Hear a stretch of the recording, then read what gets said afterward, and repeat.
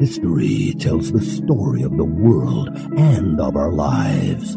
Sometimes that history goes bump in the night.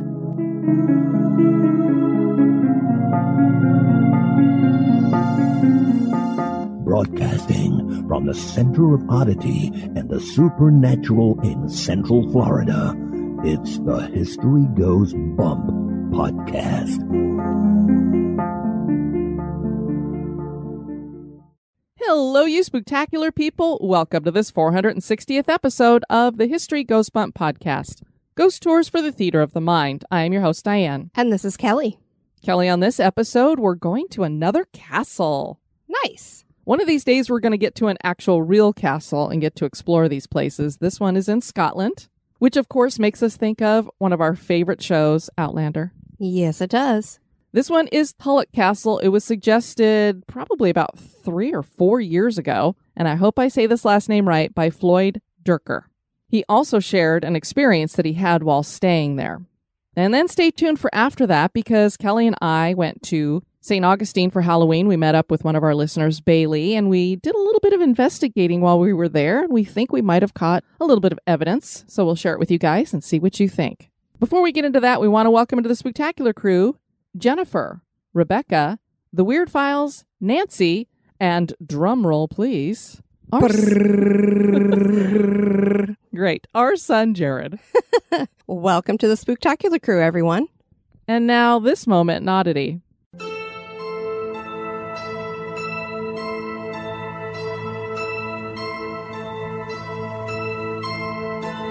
Who doesn't love a nice warm slice of freshly baked bread smothered with a tab of butter?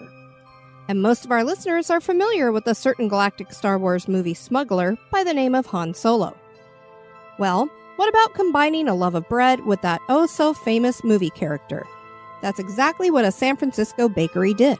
One House Bakery, located in Benicia, California, created a life-size replica of Solo during his carbonite freeze, which he was encased in by Darth Vader. The mother-daughter bakery duo lovingly dubbed their creation Pan Solo, or Pan Solo. Their creation consists of 2 types of breads. One which is a yeastless dough, which holds its shape without rising, and the second which uses extra sugar to aid in the bread statue's longevity during the fall season. The ladies work tirelessly at night after their bakery's closing every day. Their family is deeply inspired by their love of baking and the sci-fi universe, as they have previously displayed with a baking creation featuring the Mandalorian and the Child. One thing, however, is for certain: no matter how delicious freshly baked bread is, creating statues out of it certainly is odd.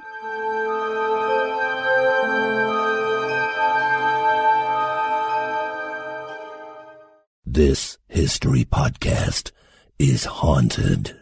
And now, this month in history.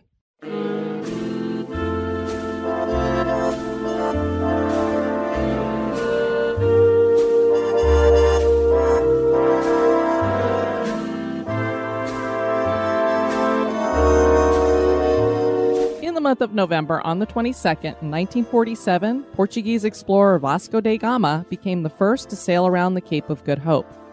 The exploration's purpose was to attempt to send a fleet to India to open the sea route to Asia for future trading. At the time that the expedition was assigned to da Gama, he had very little relative experience. The fleet consisted of 4 vessels, and on board were 3 interpreters, 2 who spoke Arabic and 1 who spoke several Bantu dialects. Portions of his route included the Canary Islands and Santiago, located in the Cape Verde Islands. On November 7th, the fleet arrived at Santa Helena Bay in South Africa. However, the actual navigation of the Cape of Good Hope was postponed due to winds and opposing currents, which delayed their rounding until November 22nd. Once arriving in Mosul Bay 3 days later, da Gama erected a stone pillar known as Padro to mark the country's discovery, although the location was not technically discovered by da Gama. For some societies, Vasco da Gama is considered a hero for opening up the trade route. Others, however, see him as a tyrant due to the fighting that occurred in Africa during his expedition, and India's receiving of trinkets in exchange for their highly valued spices.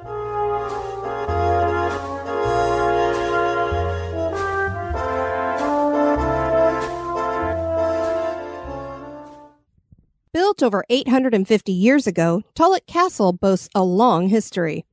This was a home of barons for centuries and eventually served as a hospital during World War II, a hostel and dormitory, and finally as a hotel where you can stay today. There have been scandals and deaths, and now the Green Lady has made this her domain. And there may be a few other spirits haunting the halls. Join us as we explore the history and hauntings of Tulloch Castle.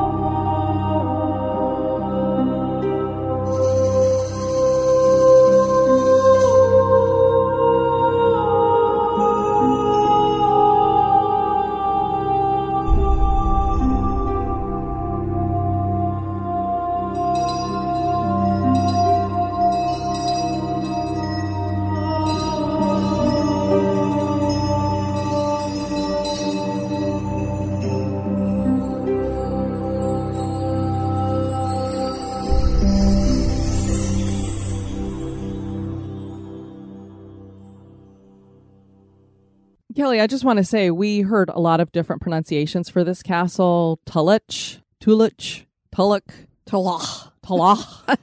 So we're going with Tulloch. If that is not right, we apologize now.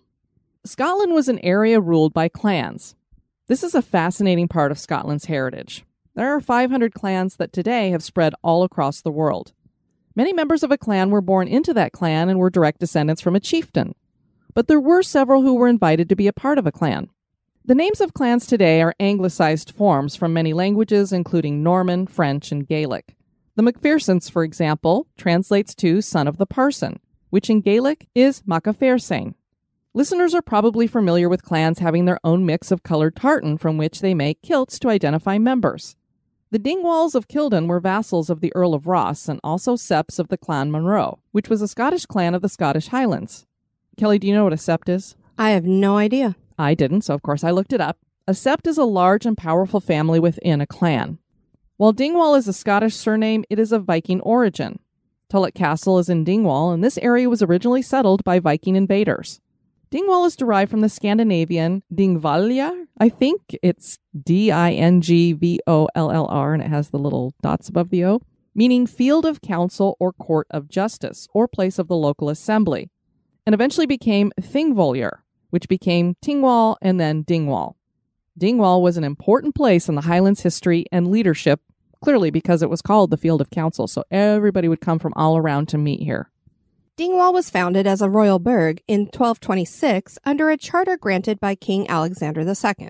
Alexander was knighted at the age of 13 and became King of Scotland when he was just 16 years old.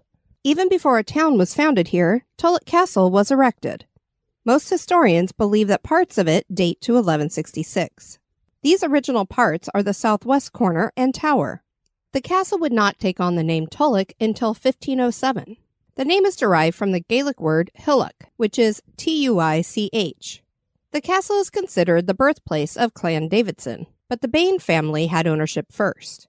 Duncan Bain was granted a charter of lands around the castle in 1542, and the castle passed down through the family until the 8th Laird and 5th Baron of Tulloch, Kenneth Bain, sold the estate to his cousin Henry Davidson in 1762. This started 155 years of Davidson ownership. Henry's brother Duncan Davidson inherited the castle when Henry died in 1781. It passed on to another Henry, then another Duncan, and then the final Davidson owner. Yes, Duncan again. They really liked that name. This final Duncan was the 11th Baron of Tulloch, and when he died in 1917, his daughter and her son, Colonel Angus Vickers, took over the barony and castle ownership. During all these years, the castle was added to, but there was never a real effort to restore the castle, and by 1917, it was in a state of disrepair, which the Vickers would rectify. A fire in 1845 had damaged the castle. They were going to have to repair a lot of that still, too. Architect Sir Robert Lorimer designed alterations to be made while restoring the castle in the early 1920s. During World War II, casualties from Dunkirk were brought to the castle, which had been transformed into a hospital. I couldn't find a whole lot of information on that, so it's not verified that that was the case. And I have no idea if people died here or might have been buried here too. I'm not sure. The local education authority bought the castle in 1957 and used it as a dormitory for students of the Dingwall Academy until 1976. Wouldn't that be cool to get to stay in a castle as your dorm? Heck yeah. The castle once again fell into disrepair and was renovated by the Macaulay family in 1996 and opened as a hotel, which is what it remains today. There are 22 rooms for rent, and it is pet-friendly, Kelly. Awesome. We can have our dogs. They just said they can't come into the restaurant. Rooms feature some period pieces, and as the website states, all of the rooms have their own unique character and personality, with sumptuous fabrics, soft furnishings, and stunning paintings and mirrors. Stay away from those mirrors in castles. Not good. People rave about their haggis and black pudding. Kelly, do you know what black pudding is? Isn't it made with blood? You knew better than me because I had no idea. You want to come down a rabbit hole with me? Sure. Here we go. Hello? Hello? Yes, I'm down here in the rabbit hole and I've brought you with me. Now, when they use the word pudding here, it isn't that creamy dessert stuff that we all think of. Vanilla, chocolate, which is my absolute favorite, or you can get a swirl of the two, too. But rather, this is sausage. Who calls sausage pudding? Not me. The word comes from the French boudin, which is Latin botellus. I don't know how you get botellus and boudin, but okay. Meaning small sausage. And this isn't any sausage. Like Kelly said, it is blood sausage.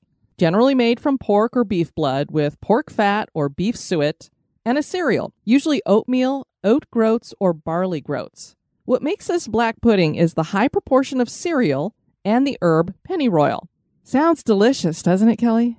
I'll usually give just about anything a try, but I don't know that I would be very into this.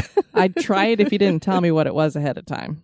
And then a lot of people probably have heard of haggis. This is a very Scottish thing. Haggis is also a pudding, which is not a pudding, and it's savory.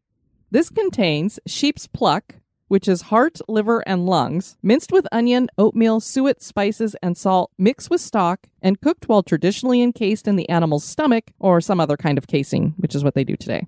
Well, it's not pudding to you, but it's pudding to other nationalities. And I know people rave about haggis. One time they were doing the food festival at Epcot, and in the Scottish booth, they had vegetarian haggis. So I told everybody, hey, we tried vegetarian haggis. And they were like, the hell are you talking about? You can't have vegetarian haggis. And I can see why. I'd rather have vegetarian haggis. I don't do innards. All right, how are we getting out of this rabbit hole? Look, it's a line of sausages. We can climb up. We're going to climb up the black pudding. You first. It's a little slippery. Tulloch Castle has all the fun features we love about castles. There's an altered tower of 3 stories that dates to the early 16th century, and the parapet and corbelline of the tower are more recent additions, as is the cap house. The windows have been enlarged over time, except for the gun loops. So you can still shoot arrows out of those ones. There you go. In the 17th century, a large gabled extension was added that had 2 stories and an attic with carved dormer pediments. There's also a 250-year-old paneled Great Hall with paintings of former owners, a dungeon, and a secret tunnel from the basement that leads to the other castle in town, Dingwall Castle. I love hidden corridors and so forth. Oh, I know. This one, unfortunately, as you're going to tell everybody. Oh, bummer. The tunnel has partially collapsed and can't be used anymore, but visitors can look down an air vent in the middle of the lawn and see part of the tunnel. Okay. I guess be careful where you step. Yeah, no kidding. The castle has a restaurant called Turrets and serves up local Highlands produce and 7 different types of marmalade and jam for breakfast. The ceilings are original, and there are plenty of stone fireplaces and antique furnishings. There is even a cemetery here. Many of the Davidson family have been buried here. The cemetery is surrounded by a large metal fence, and many of the headstones are crumbling and overgrown. But it would be cool to see. And it makes it all the more creepy, I guess. So one of the Duncans became the MP for Cromartyshire in Parliament, starting in 1826, and served for 2 sessions until 1830. He loved to dress in full Highland attire, and everyone called him the Stag.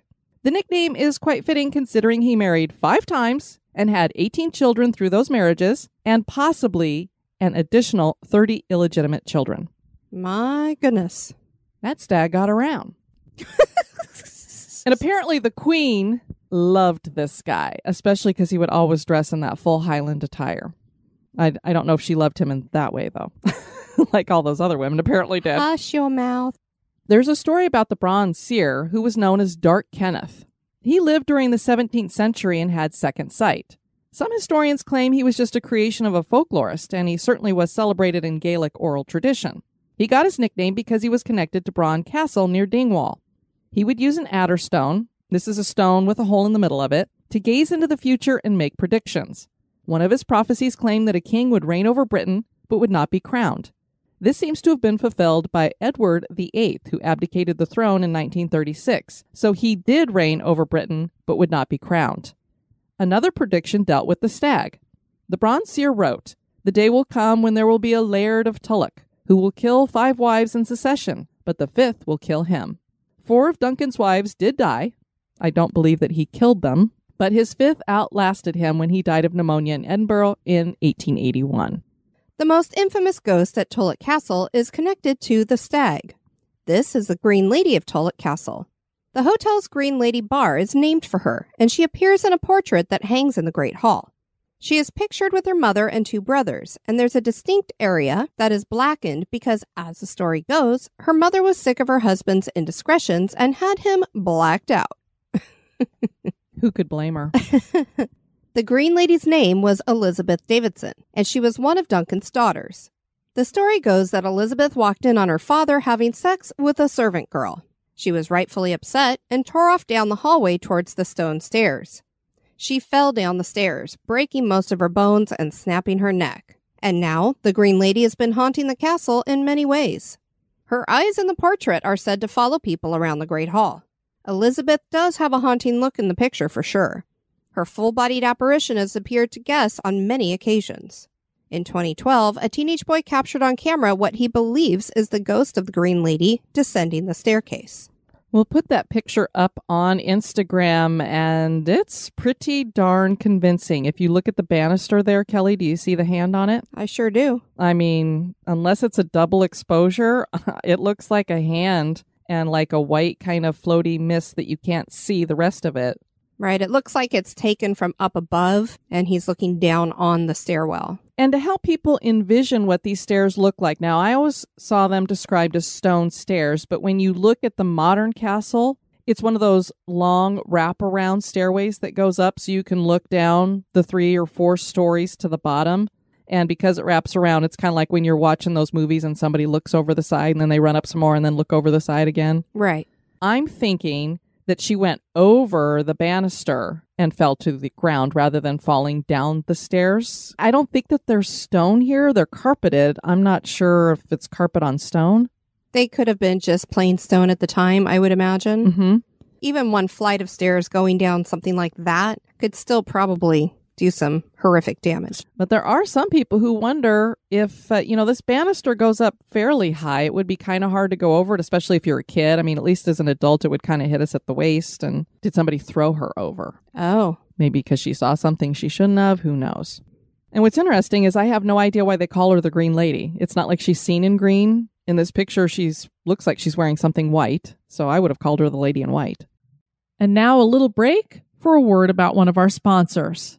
Kelly, we've reached that time of the year. It's November. The days are getting darker. We don't have as much light. No more Halloween. But there's a way to look on the bright side. What's that? That would be SunBright Realty. For people who are looking to either sell their home or buy a home in Central Florida, you want SunBright Realty as your team. SunBright Realty, LLC, has over 20 years combined experience managing homes and real estate.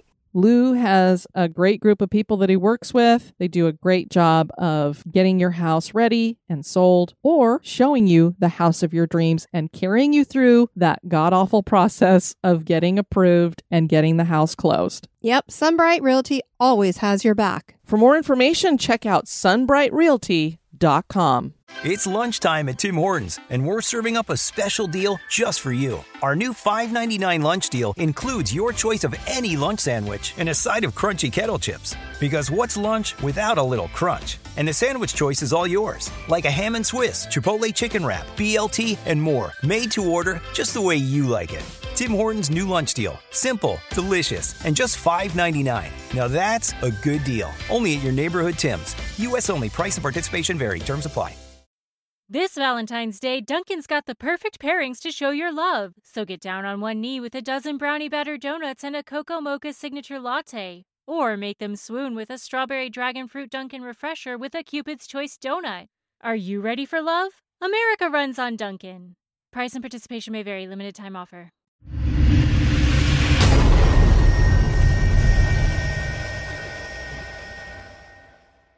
There are other spirits here as well. Guests and staff claim to see orbs of light, feel cold spots in random places, and hear odd noises like bangs and thuds. The former dungeon is now a private dining room. How quaint. But there was once a 30-foot pit under where the table now sits that once held prisoners. It's believed that a man and a boy were incarcerated in the pit and left to die. And the former jail had only a 4-foot-high ceiling, and up to 100 prisoners were packed into the cramped space. There seems to be residual energy in these areas. The spirit of a maid or servant girl has been seen frantically pacing in the Great Hall and the Pink Room. Could this be the woman who had been with Elizabeth's father? Room 15 is said to be haunted. This room stands alone at the top of the staircase where Elizabeth fell to her death. People staying in here have reported doors slamming, knocks, thuds, disembodied footsteps, and whispering. Tracy visited in June of 2021, and she wrote, "I had heard the castle was haunted and had purposefully booked room 15, and friends booked room 8. I was not to be disappointed. We heard footsteps, loud knocks on doors, whispering, shuffling. I had equipment activated and an audio recording of a child screaming." The most haunted location in the castle is said to be room 8. Anne MacDonald was a manager at Tulloch Castle Hotel in February of 2008, and she said, "I'm not a coward and I don't scare easily, but I wouldn't sleep in room 8 for love nor money. The room has quite a reputation, and we have people coming from all over to stay in it. It doesn't matter how much heating you have on, but when you go along that corridor, there's always a chill, summer or winter. People frequently say that someone had been knocking at their door, but when they looked, there was nobody there. And we don't tell guests about room 8 until they leave because we don't want to make them anxious."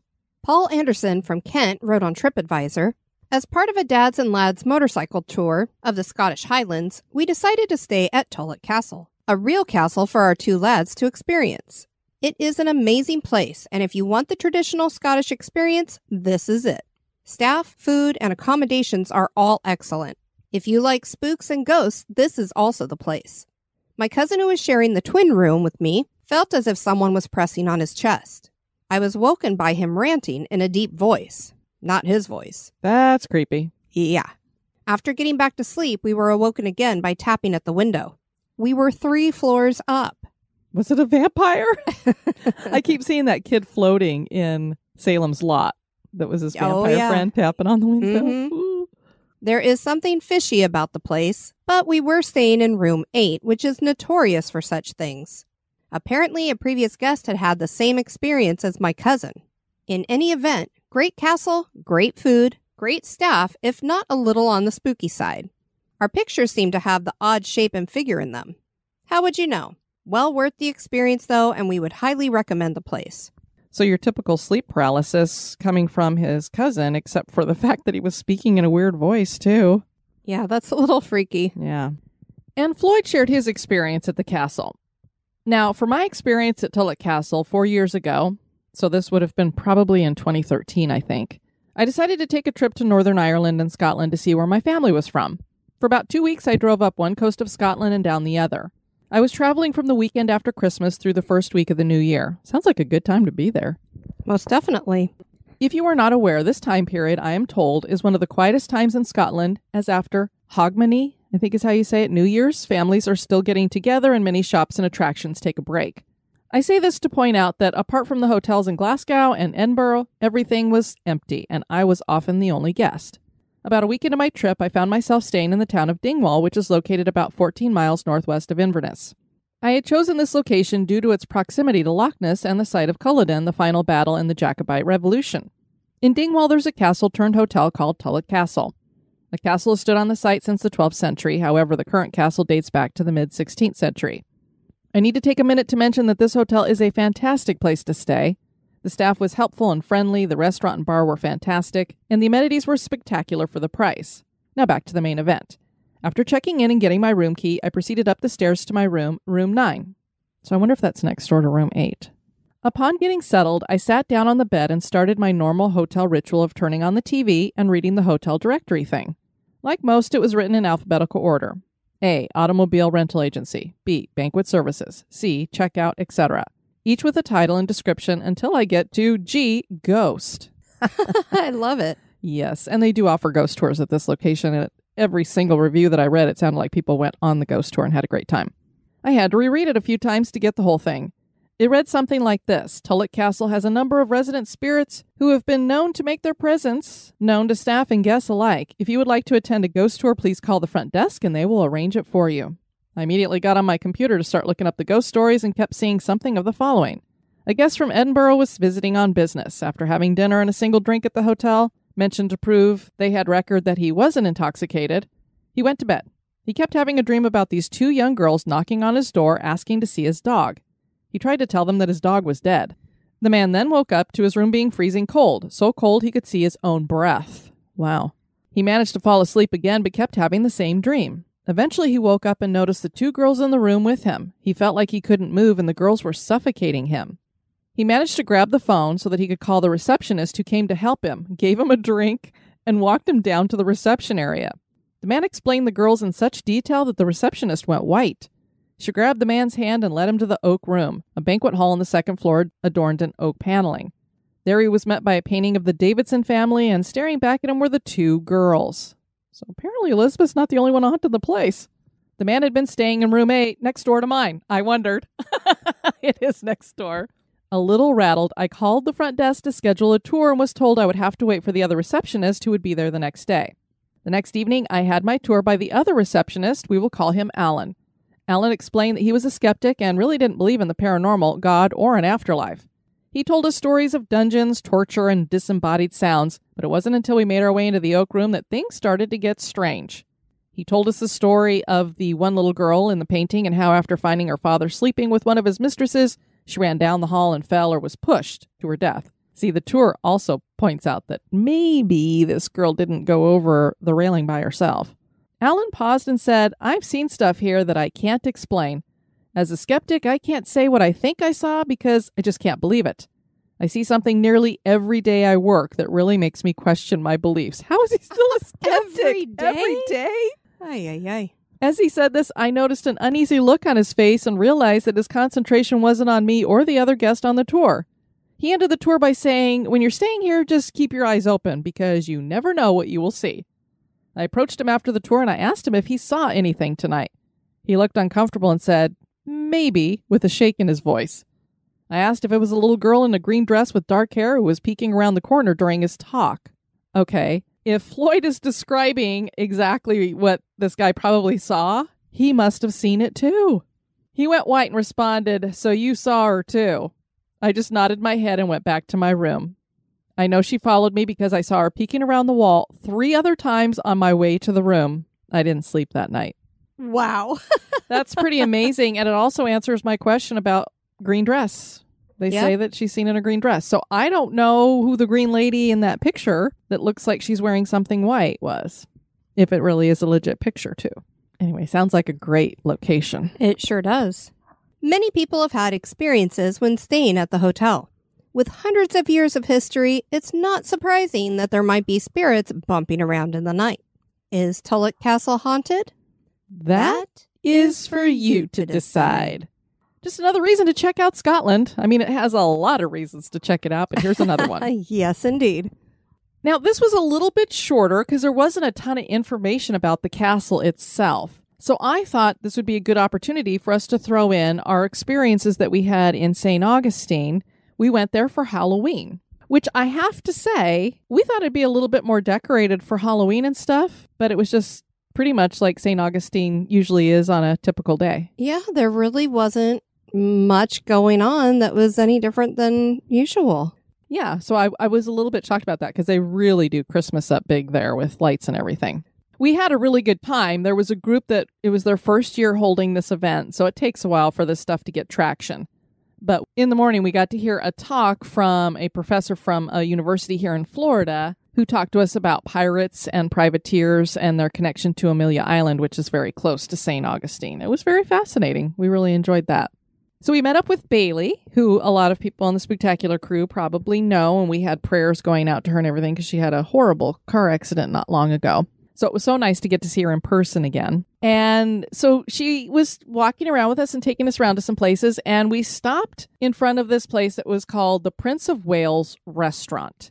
And we've seen it before. We've never eaten there or anything. This is like a British pub, serves that kind of stuff, but it's been permanently closed. So right now it's not anything, even though it still has the credit card signs in the window and a closed sign. And this is actually known as Faye's House. And it's located at 54 Cuna Street. And it's right there at the corner of Cuna and Spanish. It's a quaint little house, and we kept looking up at the windows that are up at the very top of it because supposedly you see this woman looking out from there. And Bailey had thought that she'd heard a story that somebody had been murdered there. And so that's kind of the impression we were going with. But as I researched, I found out that it was actually an accident that happened here. But before we did that, we got to visit the oldest house in St. Augustine, which was very cool. I've been to St. Augustine many times, and I've never gone through the oldest house, so it was neat to get to do that. This had been like a one-story house when it first was put there, and then over the years, it became a two-story. It had a tower added to it. It's gone from, being a simple house that a bunch of people crammed into to a really fancy house that people traveled to see. Then a lot of that stuff was dismantled until it's what it is today, which is still a two-story home. But it shows you what the actual earlier homes there would have been built as. I think most people are aware that coquina was something that they used to do a lot of the building in St. Augustine. It's why a lot of the buildings have survived and the fort has survived. Well, it was expensive to get that quarried. So if you didn't have a lot of money, you would get the shrapnel, I guess you could call it. Yeah, the rubble. The rubble. This house was built from coquina rubble. So basically what they would do is stack that on top of itself and then plaster over it. And there were parts of the wall that were missing, so you could see what the rubble looked like. And it looked like a bunch of coquina rocks on top of each other. Exactly. And right before we actually went through there, we came upon this plot of land that had once had a house on it. I cannot remember what the name of the house was that had been there. But what was still left behind was what looked like a fire pit or something. It was a really quiet street. So we're like, let's get out the Ghost Tube app and see what happens. See what pops up. Really interestingly, we got a couple of things that came through that we were like, wait a minute, what was that? It sounded like another language. And we're like, I think it was French. Yeah, it sounded French to me. So it sounded like twice, I think it was female too, that we had twice a French female voice come through. So we're not sure what it said, but that was kind of cool. Well, yeah, especially considering there had been a lot of people who spoke French in the area. What I'm going to do now is tell you a little bit about Faye's house and the hauntings that are there. And then I'm going to share, we left a little bit earlier and Bailey stuck around and she went over to Faye's house and did a little investigating with the Ghost Tube. And she had some interesting stuff. So then I will share that with you guys. So first, let's talk about Faye, who had lived here. She was a resident of St. Augustine during the 1970s, and she worked at the St. George Street Pharmacy as a short order cook. And it was much smaller, of course, St. Augustine back in the day. And she wasn't much of a socialite. As a matter of fact, nobody really cared for this woman because she was pretty bitter and very mean-spirited. And you'll kind of get that feeling from her later when you hear some of the stuff that Bailey caught. She was pretty much cruel to everyone she met. And she didn't take very good care of this house that she lived in. It had become run down and needed a lot of work done to it. She ended up having to call a repairman to get some of the stuff fixed. And the main thing she wanted him to focus on were the floorboards and the stair casings on the second floor. She felt that this repairman was very hapless, that he wasn't doing a good job. She was hovering, complaining, commenting. You can just imagine this repair guy is like, lady, leave me alone and let me get my work done. She kept telling him that she knew more about carpentry than he did. Oh, my word. So finally he was like, do you want me to stay here and get this done or not? She got fed up with him and ran him off the property. She's like, get out of my house. She's bellowing at him. She's slamming doors. So the guy picks up his tools and he takes off. He runs out of the house and he starts down the street, and she decided she's going to go after him. Well, apparently, as the story goes, the hem of her dress got caught on a nail or something. She's at the top of the second story stairs and down she goes, breaks her neck. This is a woman who nobody likes. Nobody visits her. So, as you can imagine, she laid at the bottom of the stairs for a few days dead, until the mailman, who also didn't care for her much, comes by and goes, something smells a little funny. Yeah. He recognized it as being decay, and he's like, it's coming from inside the house. There was a window that was slightly cracked, so he called the police, and indeed, they found her in a prone position at the base of the stairs, her hands outreached as if to grab at the front door that lay only inches away. So they said, the wrath of Faye is finally over, except for now she's in the afterlife, and as we've said, a lot of people say, that's a demon spirit, even though it's really probably somebody like Faye, who is mean-spirited in life, that is still that way in the afterlife. Exactly. Well, the hauntings here started almost immediately. She had family members who had to come down and take care of the house. They decided to live there for a little bit. And they didn't stay long because they started noticing that the doors would open and close on their own, the windows would go up and down on their own, and they were hearing a lot of weird noises. And they would sometimes smell with their nose picture decaying meat. Oh, my. Which we know is not decaying meat.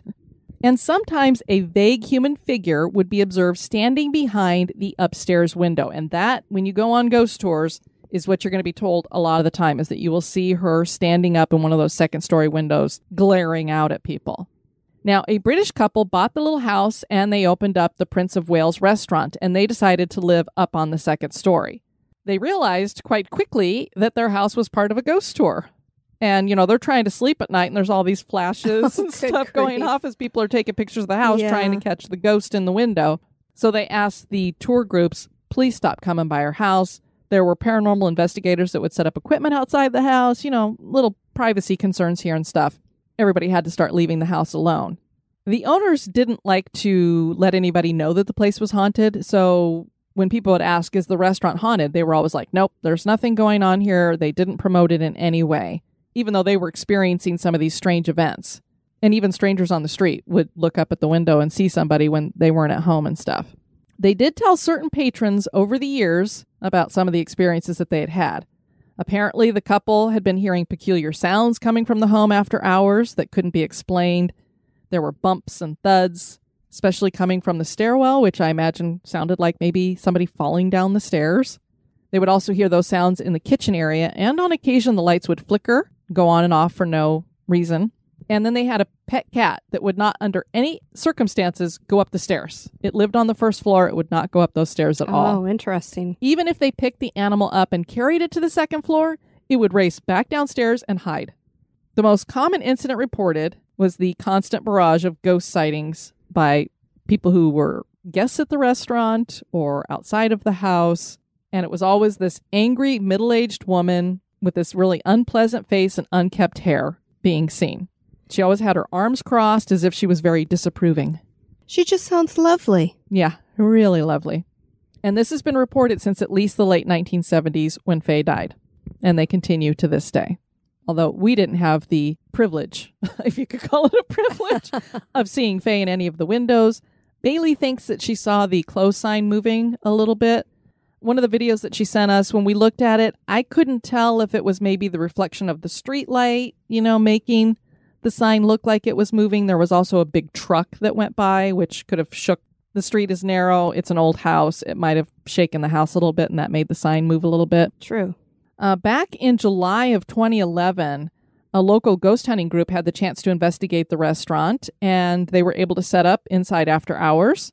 They got EMF spikes. One team member experienced the bathroom lights going on and off as he entered the room. Because the lights are simple switch activated, the reasoning for such an occurrence remains a mystery. As their investigation culminated, they began to review their video recordings for evidence. What they found is quite interesting. They caught several images or shadow-like people walking behind the beer taps, and in one instance, something slowly moving near the countertop. There are several touring companies in town that boast of owning authentic photos of a ghostly face peering through the attic windows as well. So Bailey is outside of it taking video. As I said, we didn't really see much with that, but the interesting thing is she turned on the ghost tube and made a couple of recordings, and she's busy talking about, she wanted to do a little investigating for us and that she was going to report back to us. Well, before she's saying all that, the ghost tube said report. Right. So it was like whatever it was understanding what she wanted to do. What I'm going to do is go ahead and play the audio here of Bailey explaining some of the stuff that happened. In it, she's going to mention 2, I guess you could call them EVP or ghost box things, words that popped up on the ghost tube. The first one, I think, sounds like a different word, but the ghost tube actually tells you what it thinks the word is. Yeah, it types it out. And it says a different thing, and that's what Bailey got, and I'm not quite sure about that. And then the other one was really cool word. So here we go. Okay, so last night I was doing the questions, and my first just statement was telling the person who I was talking to how I was trying to get some information for Diane and Kelly, and I got report has come through, and then I was like, yeah, I'm gonna report to Diane and Kelly about you and tell them about you if that's okay. And then I got bless. Then I was just kind of being quiet and talking about the horrible tragedy that happened at the house, just kind of out loud, and the person who I was communicating with said knife. Actually mentioned... Knife. Oh, knife. Actually mentioned... Knife. Oh, knife. 10 minutes later, I got haunted. And I was like, oh, is your house haunted? So what I was trying to Haunted. say... What the... Okay, so are you saying your house that you once owned is haunted? I mean, I'm not sure who I'm talking to. So what I was trying to Haunted. say... What the... And then I got be quiet when I was asking questions about if you can move the sign again or just show me some signs you're here. I got be quiet. And then when I asked if I could come back sometime, I got goodbye. So I was like, okay, I think it's time to go.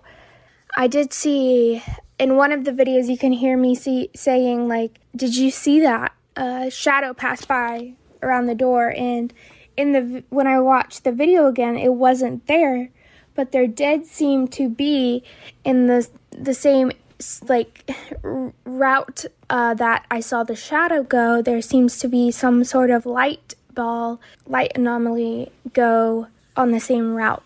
So I don't know about that, and I couldn't get any of the shadows I saw or things moving or in the window, so I couldn't catch any of those things I saw. But when I first saw, the closed sign was moving rapidly, but as you can see in my videos, only once you can see the closed sign moving inside, and there was a lot going on in that video, like cars going by and stuff, but you could tell it was moving because you could see the reflection of the shiny sign reflecting, because it was like kind of going flapping, if that makes sense. And then it just abruptly stopped, but it wasn't going for long like it was before.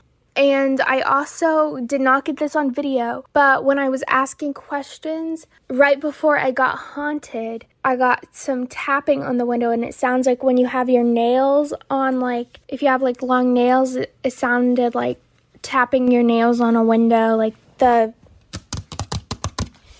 kind of. I got that, all the things I saw on video, but I got like a few things, but not nearly as much as I actually did see. So I don't know. Kelly, that word knife, I thought it sounded like nice. Yeah, it's hard to say in terms of the pronunciation, but that would be what I would agree with as well. Yeah, and I mean, knife doesn't really make any sense because we don't have a murder that happened here. Obviously, there's some stories that are going around that there was a murder there, but... Right, and who's to say whether it was something related to that home or if it was somebody just hanging around on the street. I mean, St. Augustine is purportedly the most everywhere haunted. Yeah, the most haunted city. For all we know, somebody got knifed there a couple hundred years ago. But I thought it was very cool that it said haunted. Yes, when she was standing outside of the house. So just another one of the interesting haunted locations there. And thank you, Bailey, for sharing that with us. Yes. We'd love to have you all check out our website at historygoesbump.com. And if you'd like to send us some feedback, you can do that at historygoesbump@gmail.com. Kelly, Jared pointed out to us in our Halloween episode, we talked about carving pumpkins and how at the beginning of the Halloween movies, they have the credits and there's a Jack-o'-lantern? Yes, and he said, hey, fun fact you guys could have mentioned was... Michael Myers' face is carved on it. Yeah, I hadn't even thought about that, but that was a very cool fun fact. Absolutely. And then pertaining back to our recent episode about Brushy Mountain State Penitentiary, Alice saw our pictures up on Instagram and she said, I went here this summer. And so I asked her, oh, did you experience anything? And she said, actually, yes. I was standing outside the solitary confinement block reading a sign and quickly turned around because I thought my husband had given me a little pat on the butt. And we were with family. Turns out he was about 20 feet behind me reading a different sign and no one was there. Well, what a fresh little spirit we are. Somebody was getting frisky in the jail with her. Besides that, the moonshine was amazing, and I actually used it for a Halloween cocktail. Oh, nice. I didn't ask her what flavor she got because we heard it had all the different flavors and stuff, but I thought that was pretty cool. So thanks for sharing that, Alice. We want to thank you guys for joining us on this episode. I've been your host, Diane. And this has been Kelly. You take care now. Bye-bye. This episode is brought to you by our executive producers. Dispatches from the Grave Digger. We want to welcome into the cemetery Joanna Hesser. We're going to be putting you in a garden crypt. In 3 months, you'll be getting your HGB logo mug, and then in a year, a logo t-shirt. Thank you so much for supporting History Goes Bump. We certainly appreciate it. Want to keep the spooks away? Give us a review.